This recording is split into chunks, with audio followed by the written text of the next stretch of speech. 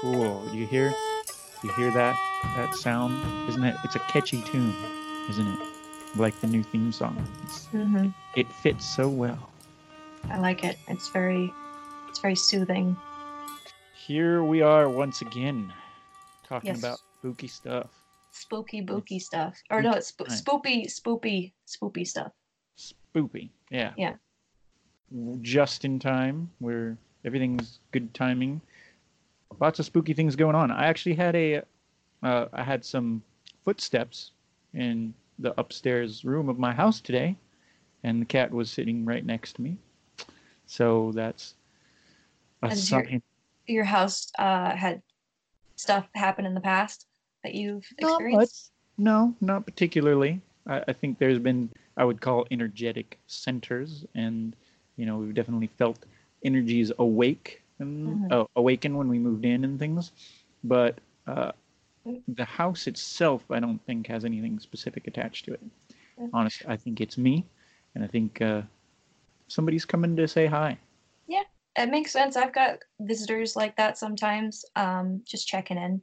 And keep in mind that the closer that we get to Halloween, the thinner that the veil between our world and that of the afterlife and other dimensions is going to be. That's right. That is what this time is all about. And they know I got a vacant guest room upstairs, so Well, they probably are going to start paying rent soon, hopefully.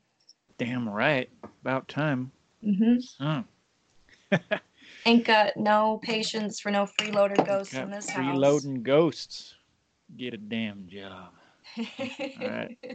Well, hello and welcome to the Crypto Science Society podcast, a show dedicated to the study of strange and unusual phenomenon. I am your host and president, Jason Cordova.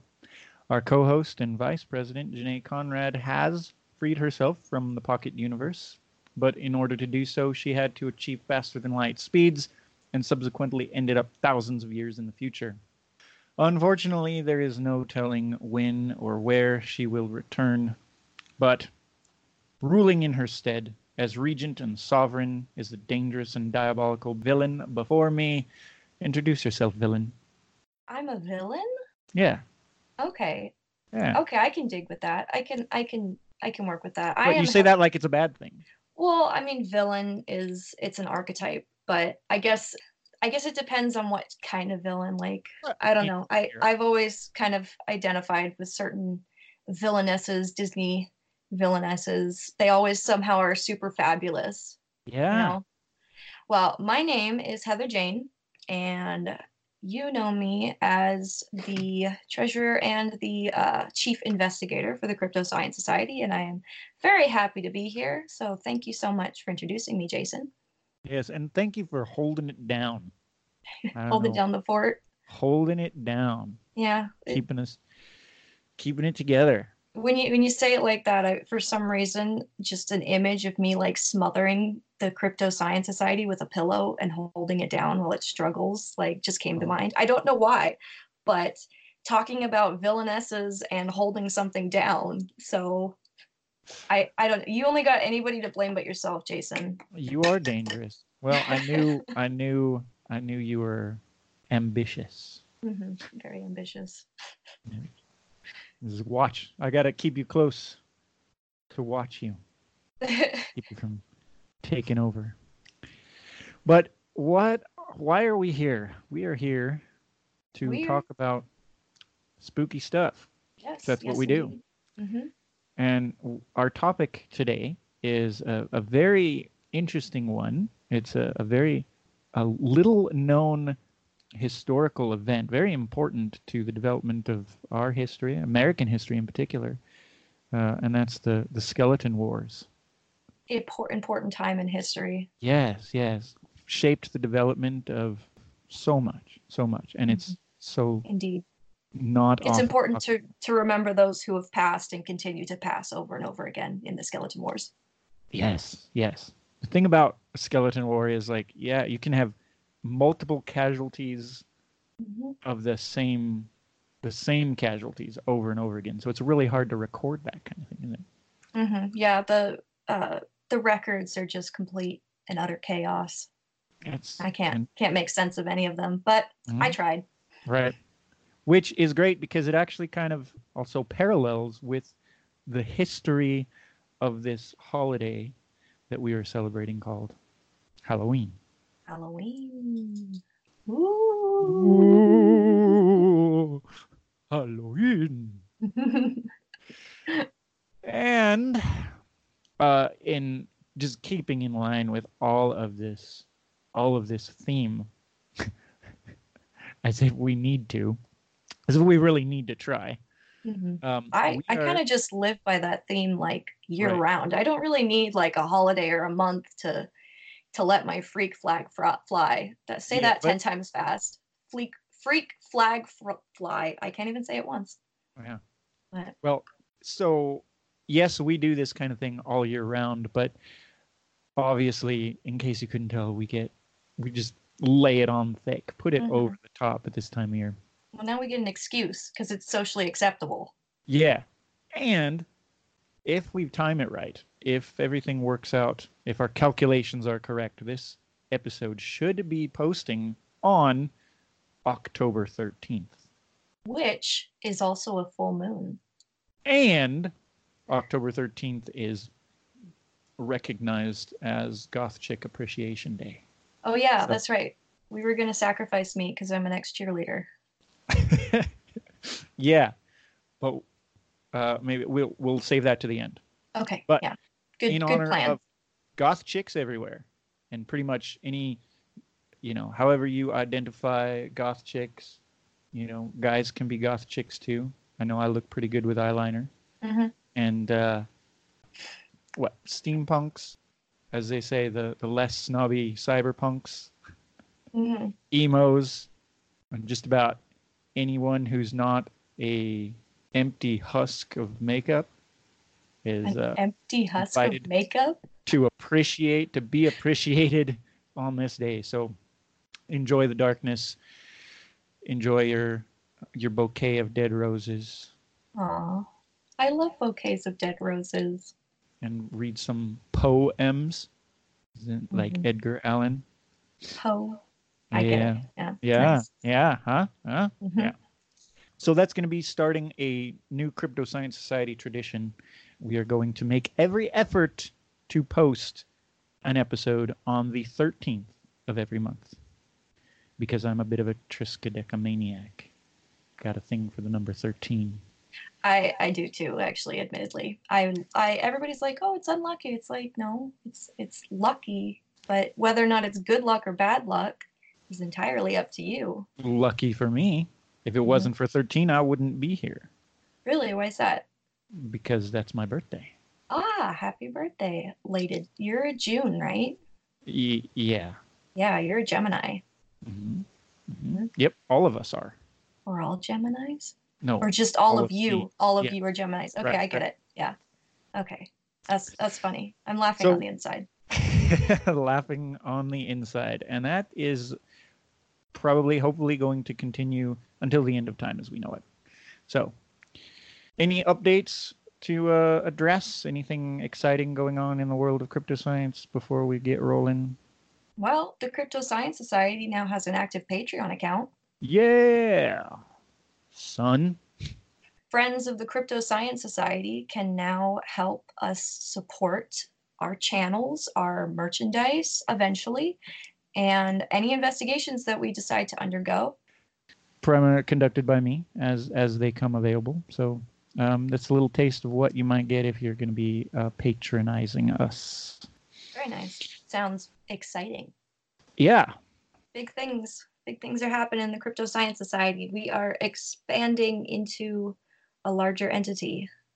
Yes, we are expanding. We're a greater expansion. Just like the universe, we're constantly expanding. Yes, and it is exciting. But what else is exciting? What? Our actual topic. You're right. That is exciting. What is it? And I'm sure our listeners are waiting on they're just busting out of their skin saying, get to it already. Mm-hmm. You were about to cuss, weren't you? No. Then you remembered. I saw it. You were like, I was about to cuss, and then It's not like we can't cuss. I mean, we could technically cuss. This is a family show, Jason. Well, we don't need to, right? It's not necessary. True. But I could have wanted to. Have in my exclusive content of me actually baking my soul cakes, I do cuss. Oh yeah, awesome. Well, yeah. But that'll come later, and we'll get into that. But the point is, they are listening. You are all listening to this podcast to hear about the Halloween tree and the War of the Skeletons and why we celebrate this holiday on the day we do. Yes, indeed. So let's get into it. Heather has done some extensive research on this topic, and she is ready to edutain you all about it. So, was that my cue? What is this? Yeah, what's this holiday all about? Well, I mean, I guess it depends on... This holiday has become so many different things because of influence from the church, the Catholic Church. If you look back to its original origins 4,000 years ago, we take ourselves to Celtic Ireland, where the nights are becoming longer, the days are shorter, the impending doom of winter is just around the corner, and waiting for the last harvest. And this is going to be deciding whether or not your family has enough food to survive the winter, because it is the last amount that you will be receiving. And this was a very big thing for the Celtic people. It was important to pay homage to the gods that had given you that bountiful harvest and say goodbye to them, because they were going to be gone for the whole of winter until they are reborn in spring. So many of our traditions today are originating from the Celts, but also some of them have been kind of twisted, because the Catholic Church did have a very strong influence on it, because they were so trying to convert all the pagans, and they found it quite a difficult task, because they would go and, they'd talk to the pagans and they'd be like, oh yeah, we can convert, but they would still practice all of their traditions and all of their festivals. And so the church decided to... Well, and before we get too deep into influence that the church had on the tradition, I'm wondering if maybe can we go into a little bit more about the actual ancient practice of the festival itself. And I don't remember, did we mention what it was, what it was called? No, we did not. It is called Samhain, and it is spelled Samhain. It looks like it sounds like Sam Hain, but it's actually pronounced Samhain. Right. In the Ghostbusters cartoon in the 80s, they actually had a spirit, like a villainous entity that was called Samhain that they were battling. And that was the first time I'd ever heard of it, but I was so into it. First time I ever heard of it was in Supernatural. There was a Halloween episode where they actually have to try to stop the resurrection of the Lord Samhain. And they call it Samhain, yeah. So this is kind of a constant theme. And it's kind of, in your research, have you ever come across any evidence of an actual being or entity?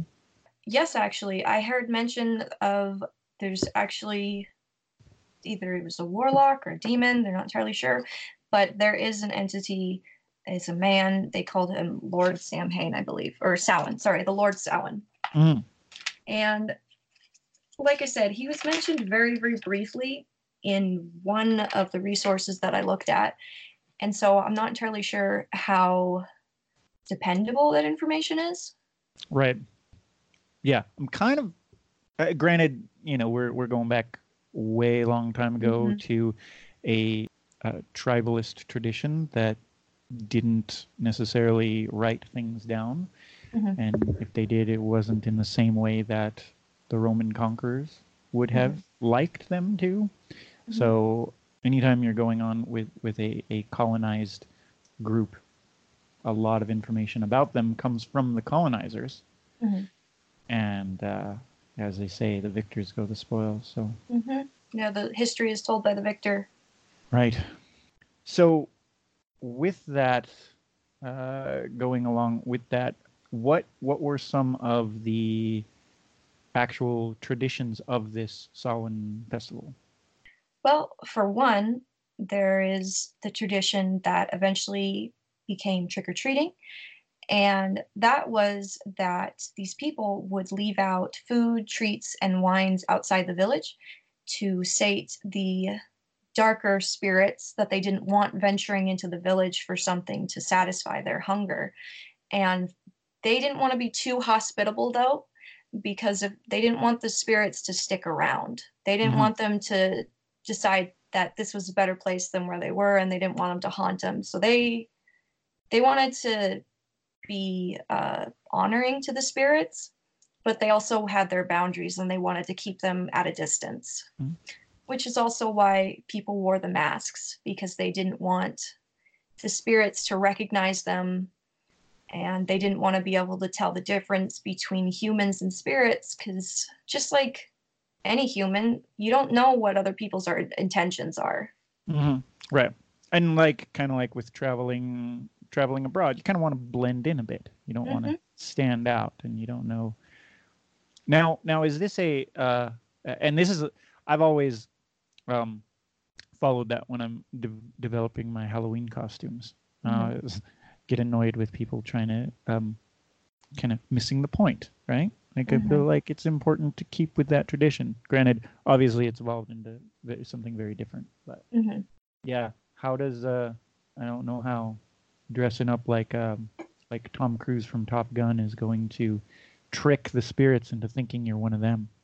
Well, later it evolved from being able to trick the spirits of your identity to being able to hide your identity from other humans while you were playing pranks, vandalizing, doing just kind of general mischief around town, because All Hallows was it was an opportunity to do that people took advantage of, especially the youth of, particularly later on in the history. Right, right. Now, how do we go from Samhain to All Hallows? Well, with that question, we have to look at the Catholic Church, actually.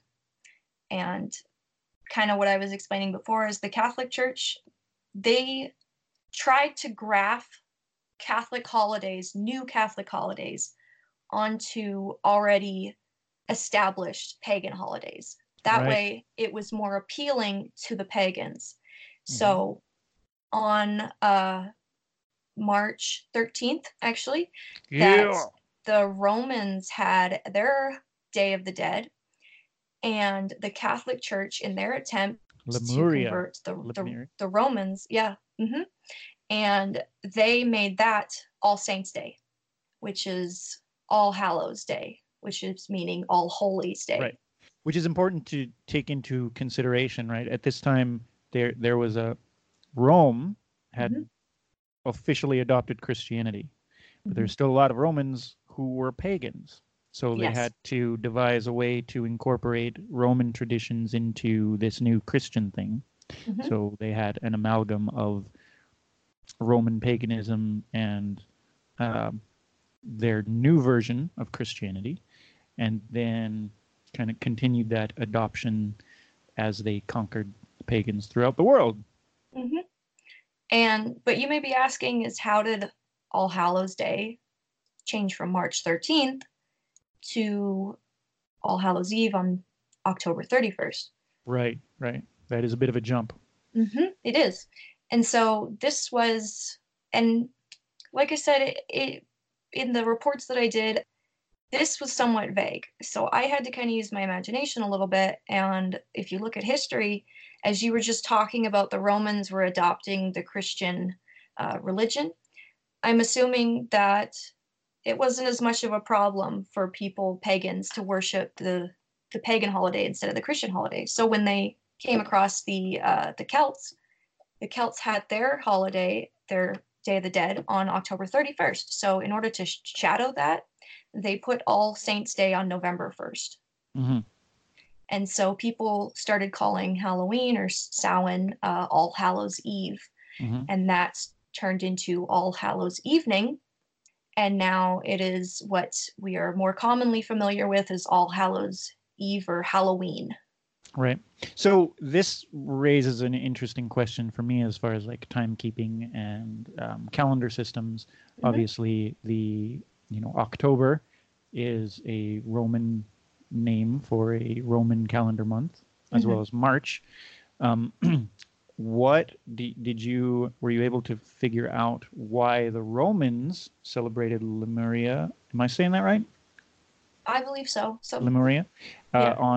in March, and why it does seem like there's a number of different traditions throughout the world that have this kind of celebration of the dead in the fall time.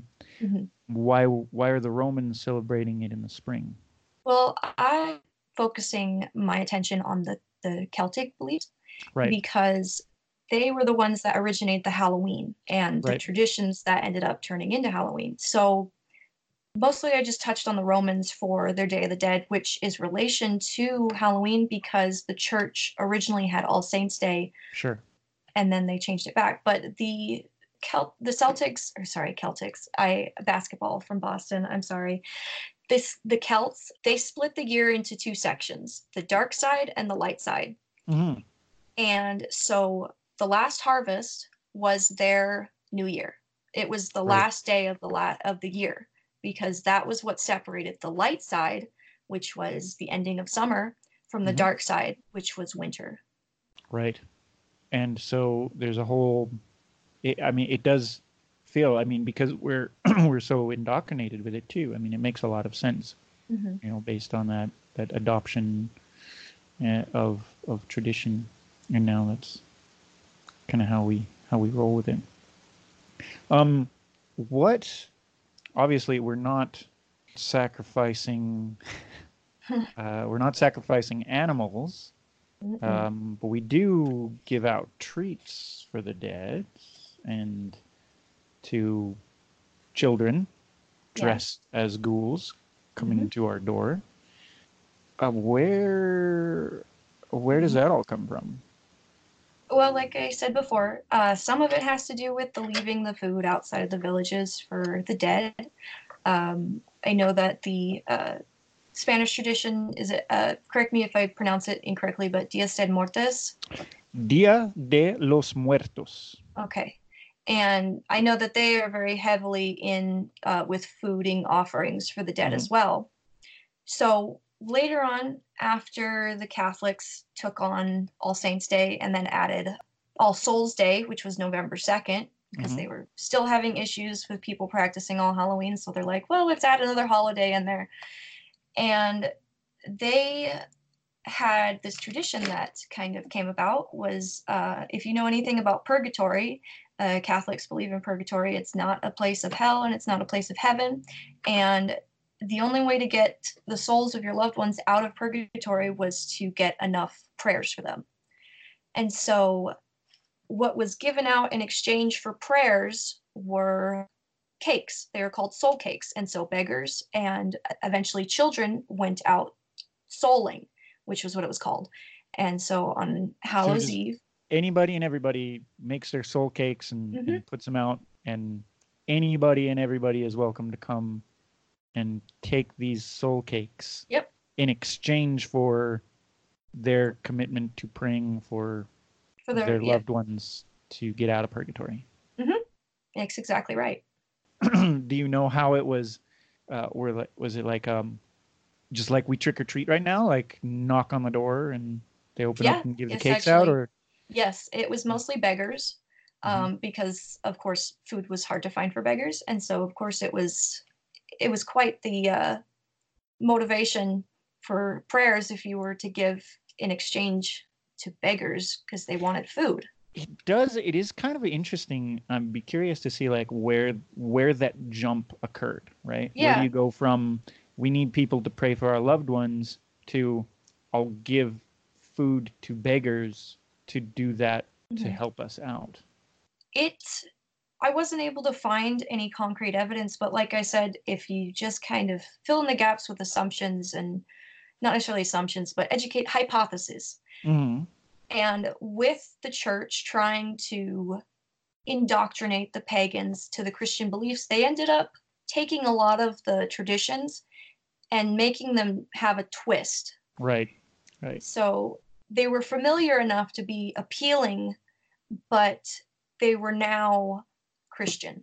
They were now Christian practices. Because the soul cakes were initially, that was an offering for the dead from the pagan tradition as well, right? I don't know if it was specifically soul cakes. Mm-hmm. I think soul cakes was a specific Catholic thing because they did have the crucifix on them, and that was very important that they had the crucifix on them.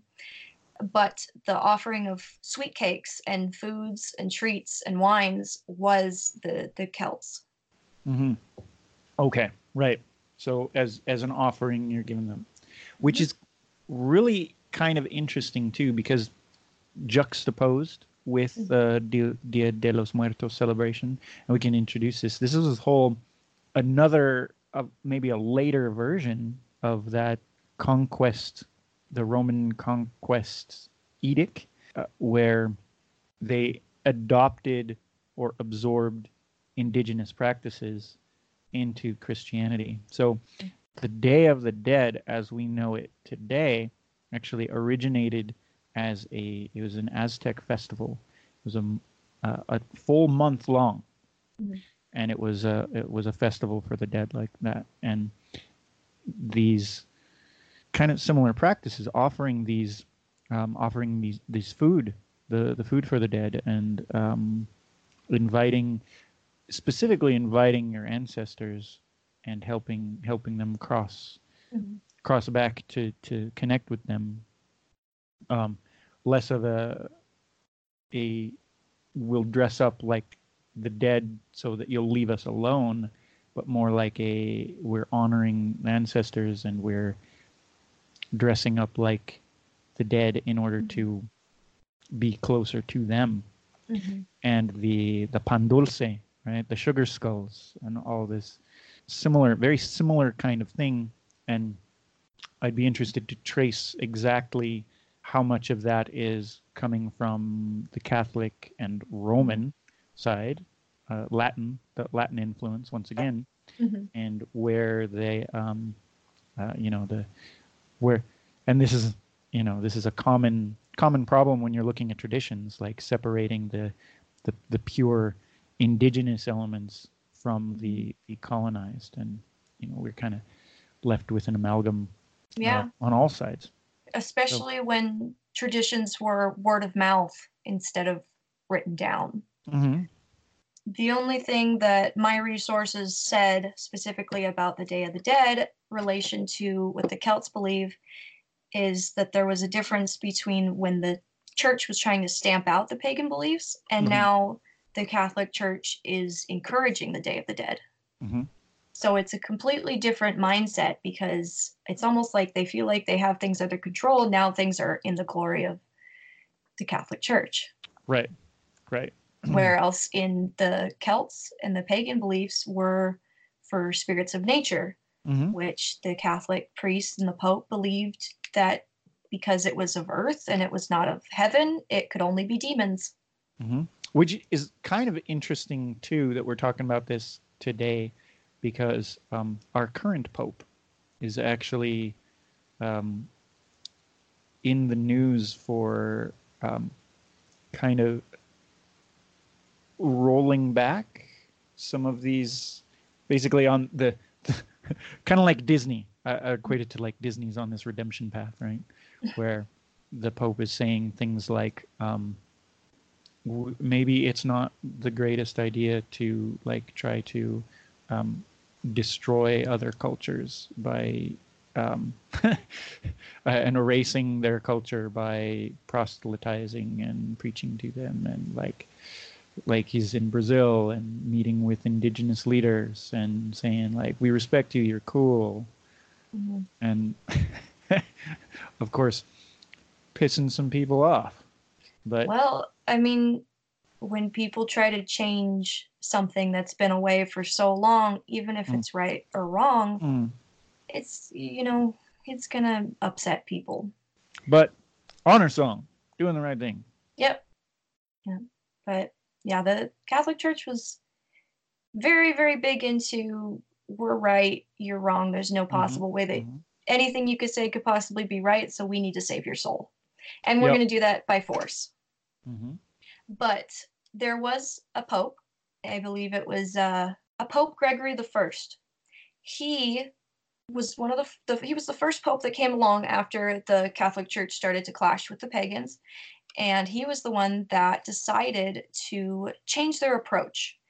And he said he taught more tolerance, and he said that if you are to happen upon a group of people worshiping a tree, don't cut down the tree, because then they're just going to find another tree to worship, but consecrate the tree for Lord, Jesus Christ, and encourage them to continue meeting as they had before. Mm-hmm. So in that way, they were kind of, I guess, saving their souls and getting rid of the demons that they were worshiping in these trees, apparently. Or, it's the idea that you're not slapping their hand and then they're just going to go and do it anyway, just out of prying eyes. It's the merging of the cultures, it's merging of the religions. Right. And it really does make a lot of sense. I mean, from a tactical point of view, right? Mm-hmm. I equate it to working security at a Juggalo show, right? The key is to keep them on your side. Mm-hmm. Keep them on your side. Like, all right, yeah, we're cool, right? Because the last thing you want is to try to get into a power struggle with a Juggalo. I didn't realize that you worked security for Juggalos in the past. Oh, well, no, for the venue. To clarify. Uh-huh. Yeah, I used to work. I was a concert security guard at a local venues for Okay. quite a while I was in college. Mm-hmm. That makes more sense. Yeah. Anyway, so yeah, definitely coming from that, like, yeah, let's keep them on our side. And it makes a lot of sense. Yeah, and it wasn't until let's see, the Pope I think it was Pope Innocent, or it was Pope Gregory we've got the Pope Third. Gregory. Yeah, Pope Gregory the First. Quite a few of them, actually. Quite a few Pope Gregories. I believe it was one of the Pope Gregories, the third, I believe. We got the third and the fourth. Yeah, and the third decided, you know what, we're not going to deal with this anymore. We're tired of playing nice, and he was the one. Third was cool. Fourth got a little. Punchy. He was the one that was like, you know what, we're changing our stance on how we deal with these pagans. We're going to stamp them out. And he was the one that moved All Saints Day from March 13th to November 1st, because he wanted to overshadow Samhain. And before I forget, I know that you asked earlier, Samhain, difference between the Celts calendar and the Roman calendar is Samhain was the name of the month, or the harvest, right, or the season. And the end of Samhain was the 31st. So Samhain wasn't just the day, it was the whole month. Season. Yeah. And the end of that was the harvest festival. Yeah. Yes. Cool. Now, with that, do you know, were they following was it a lunar calendar? Yes. Yeah, it was a lunar calendar, or well, it was solstices and equinoxes. Right. So they went by the different, let me see, So it would have been like the first moon after the equinox? Let me double check. Just give me 2 seconds. Do. Wheel of the year. So the winter solstice was in Yule, and Halloween was Hallows. And should be the midpoint between Yule and what would it be? The equinox. What's the equinox? The equinox is Ostara. Ostara. And so between Yule and Ostara is... That's the spring equinox, though. Oh, the spring equinox. So what? I'm sorry. What are you asking again? So what's the autumnal equinox? What they call it? We can check on that. Yeah. The Celtic name for the autumnal equinox, and then Yule, which would be the winter solstice, and Hallows, it would be the midpoint in between those two. Okay. Yeah, my calendar does not say that, unfortunately. Polar markers. And within that, because they don't match up exactly, you kind of lunar, the phases of the moon float around because there's a quick orbital mechanics lesson. Okay. Basically, we're the equinoxes and the solstices are based on the Earth's rotation, our orbit around the sun and position of the planet within that orbit, and then the lunar month days, the phases of the moon, are determined by the moon's orbit around the Earth. So those two mechanisms don't match up exactly. So you have a lot of, that's why like there's a lot of correction, necessary corrections within days and whatnot. But the point is, this festival of Samhain would be happening around close enough to the midpoint between the equinox and the solstice. So, okay, right? Well, does that make sense? Yes, it does. And I know that the main thing with Samhain was the days were getting shorter, the nights were getting longer, and so that was their indicator that the gods were taking the sun away from them as they went to go slumber. So they did keep track of the amount of time that each day was light for. Right. And in case anybody's questioning the accuracy of ancient Celtic timekeeping, there's a number of monolithic structures throughout Western Europe and Great Britain that evidence that pretty significant celestial markings, like, I don't know, Stonehenge maybe? Yeah, that's in England. Yes, it is. In the Salisbury Plain. But there were Celts and Druids that were outside of Ireland as well. So correct. All throughout the British Isles and Western Europe. And just to clarify, the difference between the Celts and the Druids is the Druids were the Celts priests. They were the holy men of their religions, or whatever you want to call it, their beliefs. Just the men? No, they had women, but they were called crones. But other genders? Of crones? No, crones were only women. And the crones were they always were older women, because the crone is a symbol of one of the three cycles of the woman's life, which is actually a goddess, I believe. I forget exactly what the name of it is, but it is the maiden, the crone, and then maiden, mother, crone. Yes, thank you. The maiden, mother, and crone. And so the crones were the wise ones. And the crone is actually also where later on the Catholic Church associated witches with Lilith and the crones, which is why witches are associated with Halloween. Yeah, witches. I like witches. I like witches too. Let's talk about witches. Let's talk about some witches. What more? What is there to know about witches, though?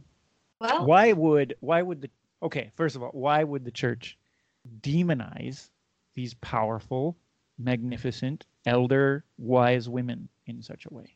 Because to them, any power that was not of God was evil and was of the devil. And so, for instance, the lore was that they were getting these powers from this person named Lilith, which, if you look into the, is actually a demon, which is possibly not how the Celts saw it, but they were getting this power from. So you're saying, yes, you're associating Lilith with Celtic. Yes. So you're saying there's Celtic traditions honoring Lilith, because as I understand, Lilith is actually a Hebrew, comes from the Hebrew writings, which was, forgive me if I don't want to step on your toes or anything with this, but Lilith was essentially Adam's first wife, the first woman that God created, and she would not lay down with Adam. Yes. She would not be submissive, right? So in order as a as her punishment, she was cast out and Mm-hmm. replaced with a woman who would be submissive to the Mm-hmm. men. And in doing so, she some versions of the story gets a little. I don't have things in front of me, but this is just going off my general memory Mm-hmm. of how things go. She went out and kind of gave birth to spirits. In the Jewish tradition, they don't exactly believe in. They're not demons so Mm-hmm. much, like in the same Christian kind of concept as demons. They might be like malevolent or mischievous spirits. Mm-hmm. They may even use the term demon, but it's a different kind of connotation. Yeah. And whereas in the Catholic version, she pretty much just hooked up with Satan. Mm-hmm. She's the mother of demons. The mother of demons. And I love that you mentioned the Hebrew interpretation of Lilith, because that plays into how, if you look back in history, there are so many things from different cultures and religions that line up, but they're told differently. For instance, the Great Flood from the Bible is told in different religions, different cultures. And so Lilith, as you mentioned, she would not submit to Adam.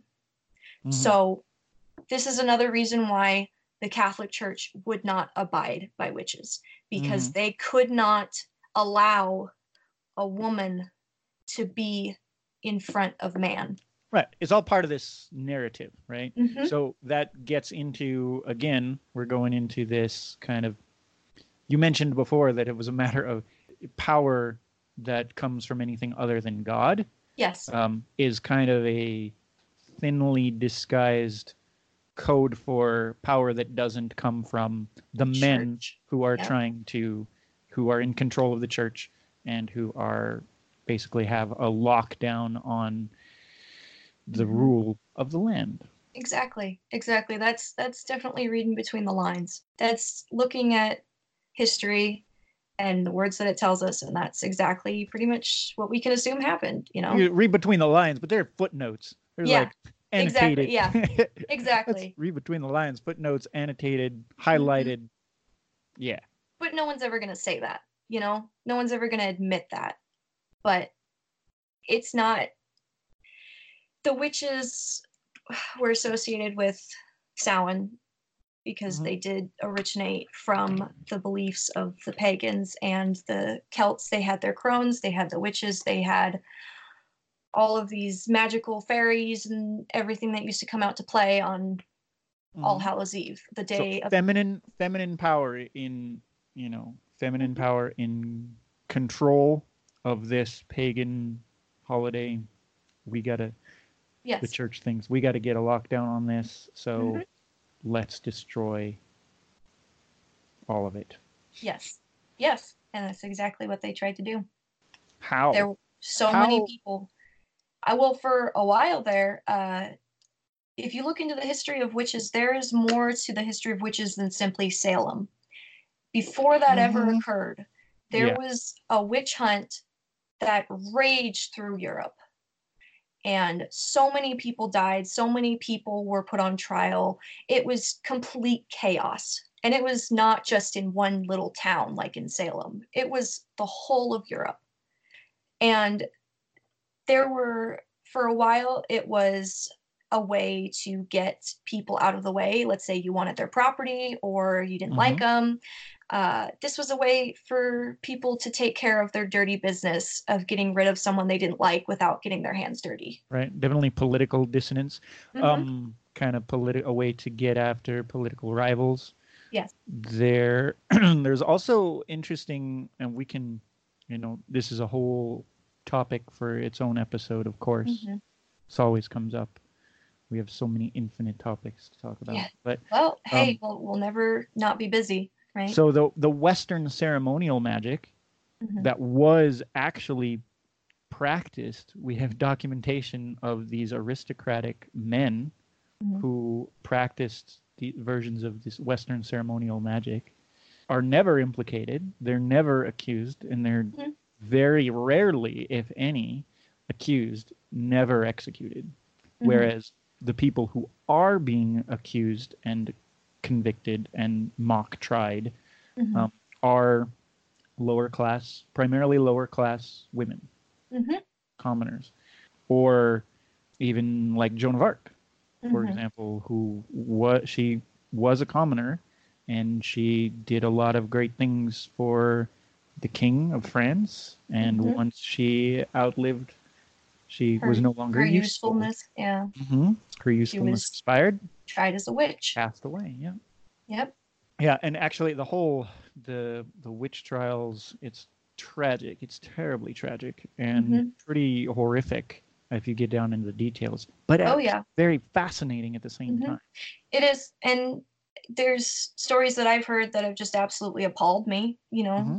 and but going back to Halloween, that is why the black pointy hats and the witches Hmm. have become such a symbol, is Mm. because, and for instance, black cats, which may have been, if you're ever wondering why black cats became associated with witches, is because that black cats were believed to be the souls of witches shapeshifting into animal form.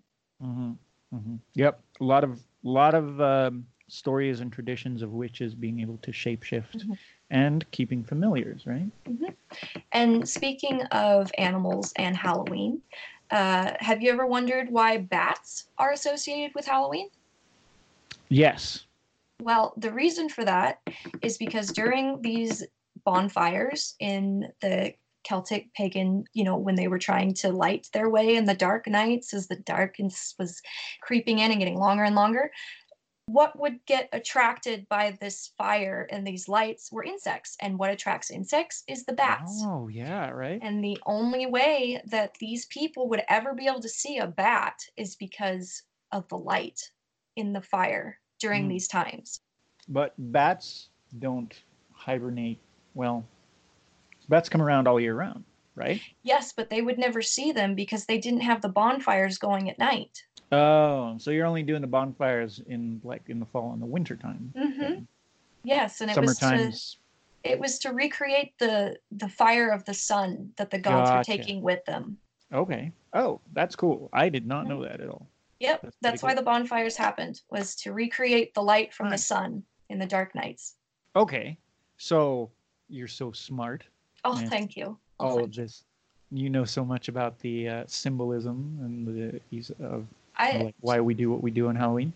very What passionate about this holiday. what is up with carving faces into pumpkins? Well, that goes back to also why we call them jack-o'-lanterns. And Uh huh. that means the story for that is there was this person called Stingy Jack. And as the story goes, he was quite the trickster.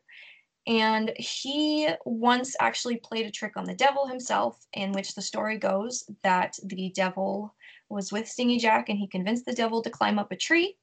And when the devil got up the tree, the Stingy Jack put crosses and crucifix down along the tree so that the devil could not come back down.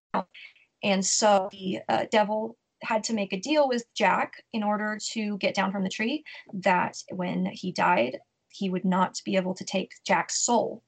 So, as the story goes, when he finally died and he went to heaven, he was not permitted to pass into the pearly gates because St. Peter said that he had lived a life of miserable and uselessness, and that he was mean and cruel, and that he would not be permitted into heaven.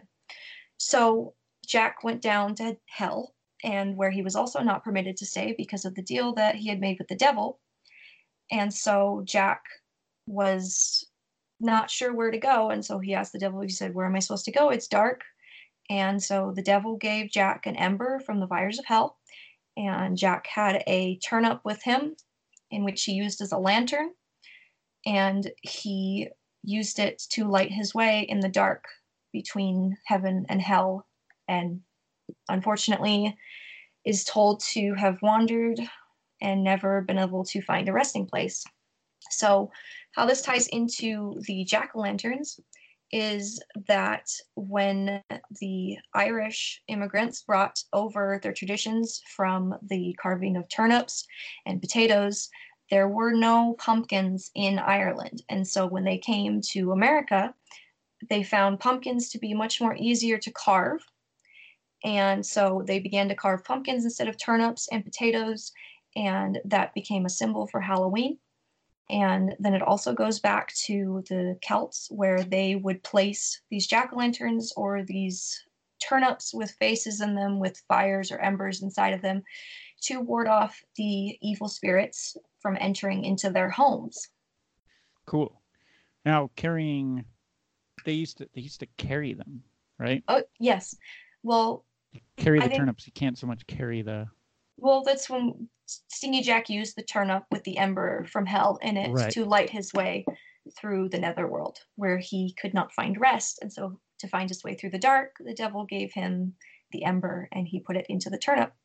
But also, there is legends that originate from England, from the ports of England, that the ships coming in the harbor in the misty night or the early morning, the only thing that people from the shore could see were the swaying lights being held by the sailors, and to them it was said that they look like a severed head. And Yeah. so it gained the reputation of the jack-o'-lantern. Yeah. Pretty metal. Yep, pretty metal indeed. And spooky. Very spooky.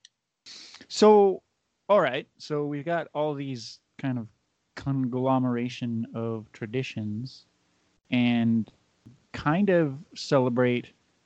So now it's all kind of come together. Mm-hmm. What about did we talk about the like prankster stuff? We mentioned What's it. the We trick touched on it. The or the trick treats? or the treats. So, in the early 18th century, going on to the 19th century, Halloween became very tame. It lost its evil side to it, and it was more seen as a fun thing. And it became more of like a party night. And so, going into the 19th century, it started to become kind of out of control. And the young, after the World War, were the only ones that really celebrated it. It was mostly a holiday for the youth, because after the First World War, the tone of the world kind of changed. People got a lot more sobered, and it was more of a serious life. And so Halloween was childish, and it became a holiday for children. So as it goes back to the knights of old, where the fairies and demons would run amok and cause mischief, when back then, the stories kind of told themselves and you didn't really have to cover yourself for causing mischief on Halloween. But now in the 19th century, where there's, papers and news, and of course, everybody's seeing that all of this vandalism, all of these horrible, like, even people ended up dying at some points. And so they decided that something needed to happen. They needed to rein in the chaos. And so they started establishing these parties, these parades, these nights of Halloween fun that the children could come to instead of running havoc and causing mischief. Now that's kind of interesting too, because traveling throughout the world, particularly in Europe, I've been in Europe on Halloween, and they don't it's starting to kind of become a thing, but it's nothing like it is here.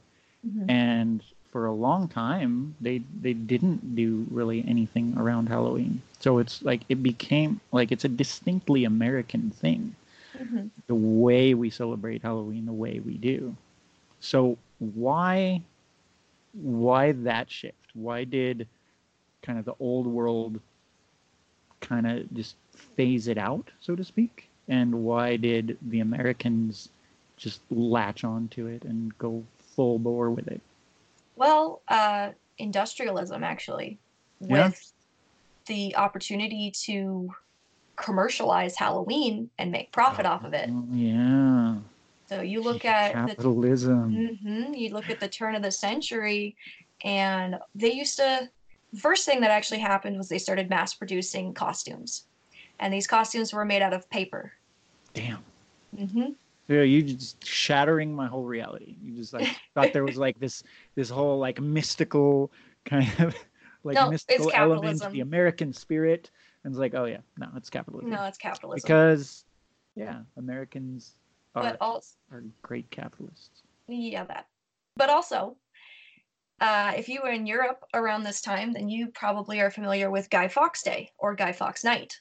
Mm-hmm. Is that something that you were familiar with? Well, I knew about it because of V for Vendetta, actually. Mm-hmm. My sister and I celebrated Guy Fawkes Day because it's got a catchy little rhyme. And November, awesome November, movie. remember the 5th of November. The gunpowder treason and plot.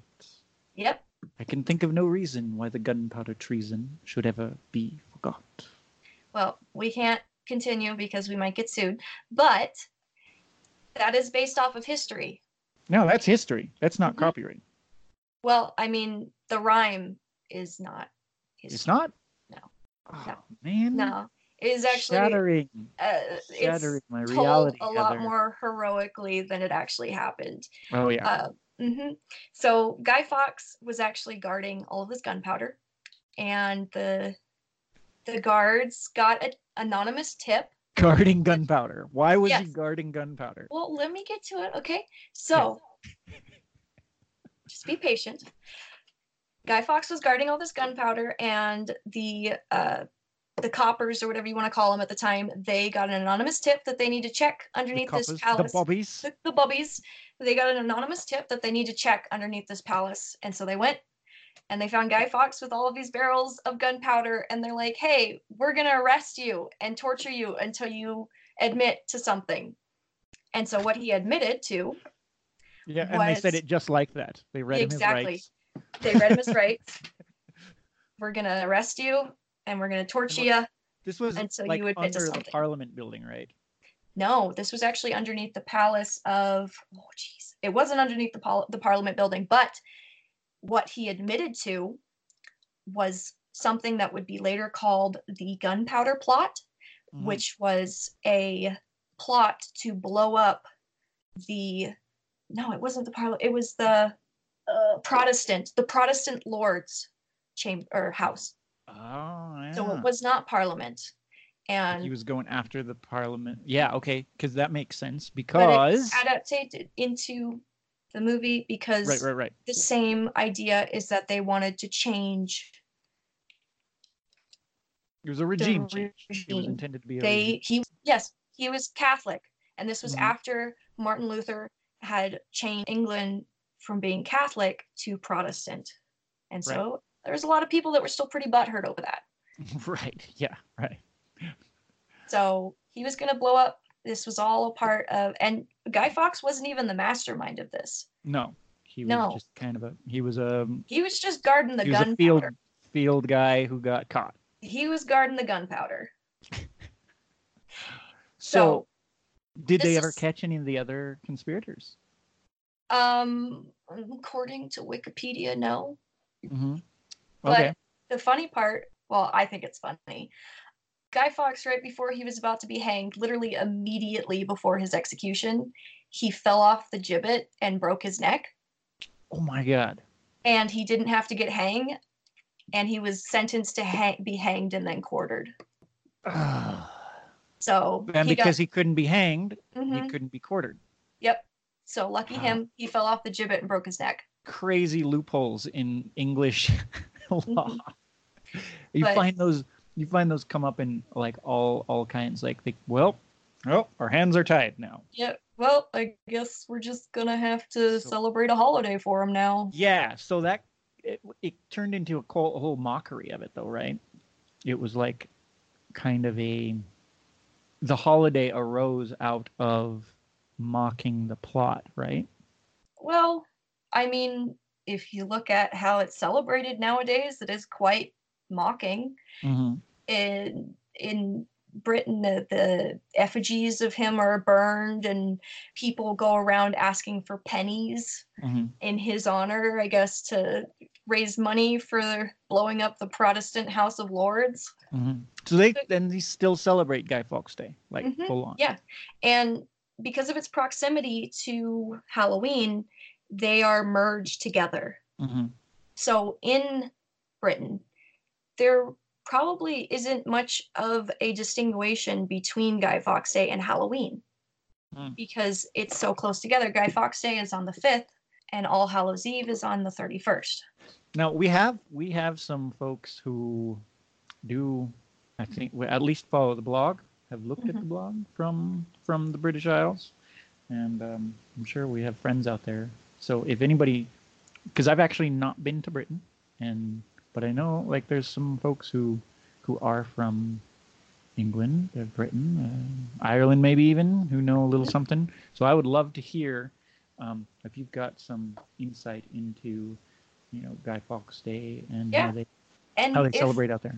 If we have something incorrect, hit us up. Tell us we're wrong. Explain how. Don't just be like, you suck, you're wrong, but tell us the facts.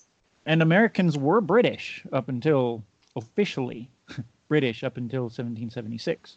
Yeah. And Guy Fawkes Day was celebrated here on this continent, I'm sure. Because when was this? It was like 15-something, wasn't it? Let me double check my notes. This was after...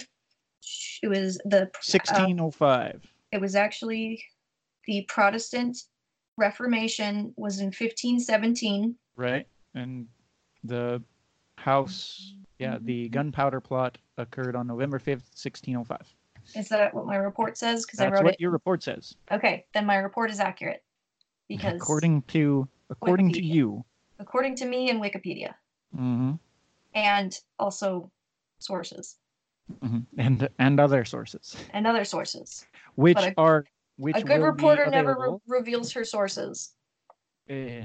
I performed a seance with Guy Fawkes himself, and he told me. Oh, well, yeah. You need to. He's actually quite pissed off with the way that things have gone. You need to cite that. Well, I can't because that would be giving up my source, which I just did. No, you give up your sources. We are scientists. I guess, yeah. We are researchers. Fair enough. We always have to cite our sources. Fair enough. Yeah. I was going to say something that was going to be like a segue, and it was going to be really cool, and then you distracted me. Yeah, I do that. Oh, okay, I got it. So, and just like how you were talking about how America used to be British, we are also, as people say, a melting pot of many different cultures. And so is Halloween. Halloween is a melting pot, or as I said in my report, a cauldron. I prefer, fondue. Of many, like a fondue cauldron of many different traditions and cultures that have been. Maybe a tossed salad. No, no tossed salad. The distinct. You can't make a salad in a cauldron. That's just no. Yeah, you can. A cauldron is meant to be put on fire. You don't make a salad on fire. A stew. Fair enough, a stew. We are a melting stew of tradition and culture. Like shepherd's pie pozole. Okay, you're getting a little crazy now. Okay. You went too far. Fair enough. But that is what Halloween is now, today, as we know it. Yes. A conglomeration of lots of distinct elements and melting cauldron of Caesar salad and a vinaigrette. So, and I'll go do a sexy dance party. Go to a sexy dance party at a desanctified church, and sacrifice the cheerleaders to the Time Lord. That's right, because we decided that the god of Britain was Doctor Who. Well, the god of England, yeah. The god of England is the Doctor, our Lord and our Time Lord and Savior. We're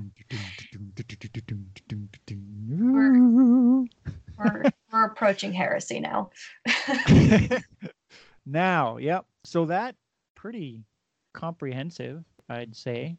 Not bad. Not a bad little investigation into the history of Halloween and why. Yeah.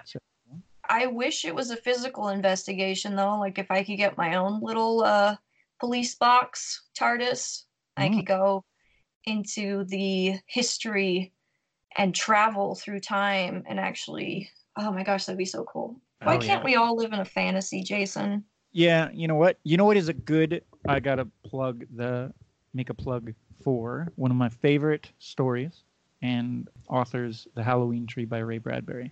This whole little adventure and romp. If you want to kind of dive in that way, Ray Bradbury wrote a very colorful and fanciful adventure story based on pretty much everything we talked about.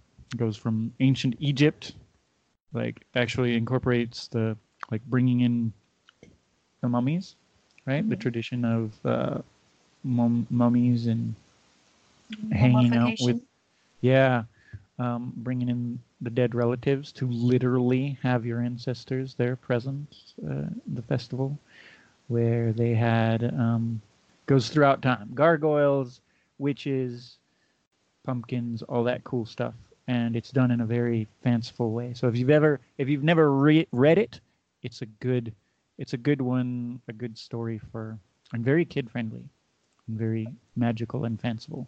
I'll definitely be looking it up. So check out The Halloween Tree by Ray Bradbury. And otherwise, do we have anything else to plug? Well, just my own little spiel about the Investigating Society, Crypto Science Society branch in Utah. And if we have any listeners out there in Utah area and would like to tag along on some investigations with us, become involved in the Crypto Science Society, please email me at spoopydetective@gmail.com. Again, that is spoopydetective, not spooky, but with a P, spoopydetective@gmail.com. I can put that in the show notes too, yes, if you'd like. You can put it in the last one too as well. Okay. And I mean, you can find us all on social media, right? I am Spaceman J. And I am Spying Jane on Instagram. And all of the social medias. You can find all of the Crypto Science Society on all of the social medias as well. We are happy to have you all listening. Thank you guys all so much for listening. Everybody, everywhere. Everybody. So in case you couldn't tell, this podcast was written and produced by the Crypto Science Society and its members. Specifically, this one, our main source report, was Heather Jane, which will be available. The source report will be available in the show notes. And if you're a Patreon member, we will get a source report like this posted at least a week before every episode. But we also have a little treat, another literally, tasty treat for our Patreon members too, when Heather made some soul cakes and did like a cooking show. It was complete shenanigans, but the soul cakes were good. Yeah. And so I will be posting the recipe with the report. Yes, fantastic. It would be awesome. So if you want to see Heather and her process with actually making the soul cakes, you got to be a Patreon. So come check us out. Also give credit and a big round of applause to our theme music, our theme song, Dead Bats on a Wire. Very soothing. By Savannah Rivka and percussion by Ashley Eve. Our graphic design work is done by Eddie Norrie and Heather Jane. And our sound is by Ace Cepeda.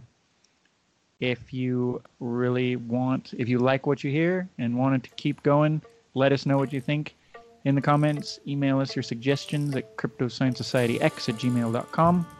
Follow us on all the social medias and visit our website, Science Crypto Journal at .wordpress.com. Like, subscribe, share, and until next time, keep questioning.